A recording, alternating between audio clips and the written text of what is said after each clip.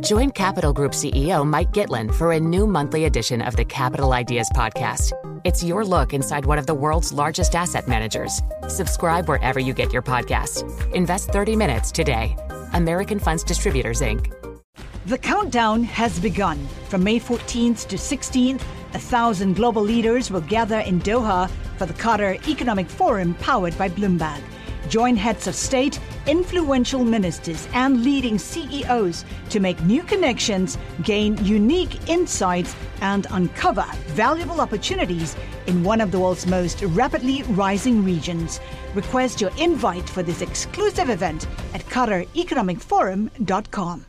So let's get to Victoria Greene, CIO at G Squared Private Wealth, to take a look at what happened today in markets. Victoria joins from College Station, Texas.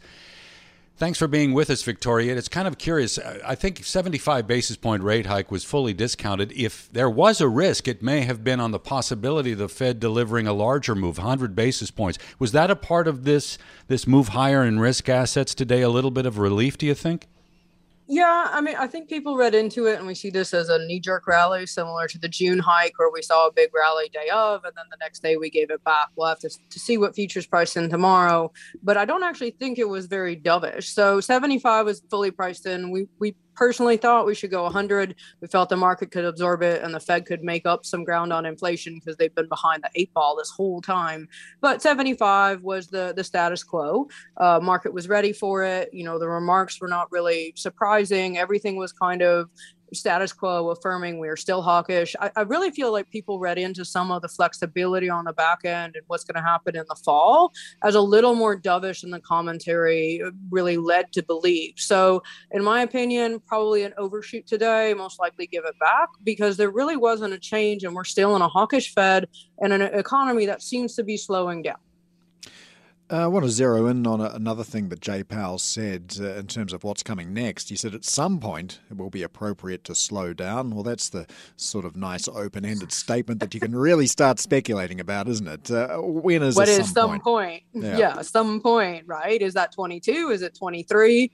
What is a slowdown? Is it from 75 to 50? Is it 50, 25, 25? Is it 75, 50, 50? That's such a subjective term. So I feel like that's being read into a little bit and overemphasized. I can also say at some point I might be a billionaire, and it's probably not going to happen in the fall. It's interesting, but we get the second quarter GDP print tomorrow, the initial print. Today's data suggest maybe that we're not going to see much in the way of contraction. Durable goods orders, unexpected gains, the trade deficit narrower than forecast, inventories, both wholesale and retail, topping estimates.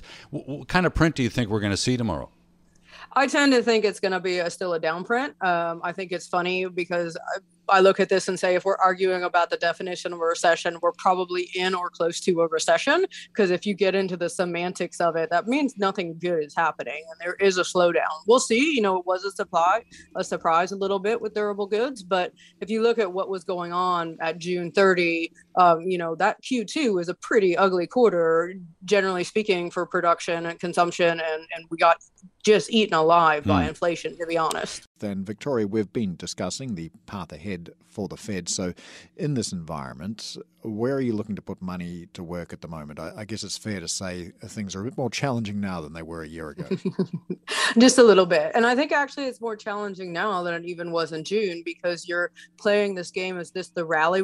Is this a bear market rally? What is the second half of the year going to bring? I'm still playing defense. I'm fully aware that we're watching earnings, especially Apple and Amazon on Thursday. It's been very, very mixed. And we're concerned when you start doing the market math. So we want to play defense. We want companies with strong cash flows, resilient cash flows, things that have been fairly good in a slowdown.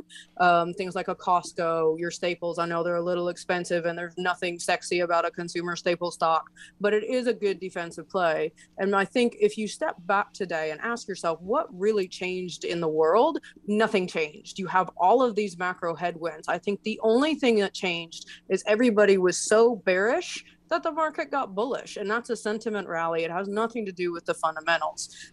So I look around and let's talk the market math and why I'm still defensive. So let's say we get a 225 earnings on the S&P 500. That's still 8% growth. That's got to be driven by mostly, your tech and your discretionary stocks because of the weighting. If you put a 17 handle on that, that's a 38.25. So one of the questions is, where does earnings end up? And the second question is, what multiple is appropriate? And when you start putting that math together, this rally looks a little more tenuous than it does if you say, well, we got oversold. Yes, absolutely, we got oversold. How much legs does this market have? I'm not really buying it. I'm not chasing the high beta. I'm not chasing the high multiples yet. I think I still want to play defense. We do like some of the oil and gas names. I love collecting my dividends right now. $9,800 barrel in oil is great for a lot of US E&P producers. So right now it's boring, and I'm staying boring, and I'm not ready to move off that position. I may be a little more aggressive if we see both Apple and Amazon buck the trend. I mean, Amazon's fighting Walmart and Walmart and Target, that had terrible earnings, or Best Buy, or any of these discretionary stores. I will be interested if Amazon can buck that trend. I don't think so. I'm a little bearish on their earnings, but they are a very, very profitable company. So are there opportunities offshore? Maybe we need to forget about the U.S. for a moment and consider markets in Asia. Yeah, I think you've got a little bit. So China is one of those that their zero COVID policy does make it a little difficult for me to make an allocation there, because it seems like they can just turn it on and turn it off. And so what's the demand? What's the GDP? What does that look like for China? It's just such a very inconsistent growth story. I think Taiwan and the semiconductor business, obviously Japan and some of the tech that you can get into in Asia, I think it's an interesting market. One concern is typically a strong dollar is very difficult for emerging markets. So strong dollar is a headwind. Strong commodity prices historically for some emerging markets is actually a good place to be. And we are seeing, even though we've seen metals pull back and you have seen a little bit of bust in the commodities, do you trust Dr. Copper? Is that the signal we're going to be looking for? Because if that's the signal, then I'm going to stay in my U.S. large caps. When you consider Asia and opportunities offshore, to what degree do you weigh in recession risk? I think tremendously. So if you look at and say, if America sneezes, who else gets sick? And it's almost everybody. We're so interconnected now. And that's one of the concerns I have. Even resilient countries and nations, Europe looks like it's going to struggle this fall and winter. They're going to have a bit of an energy crisis. The economic engine of Europe, Germany, is warning and really struggling and looking like it's going to hit recession first. That's going to drag down Europe.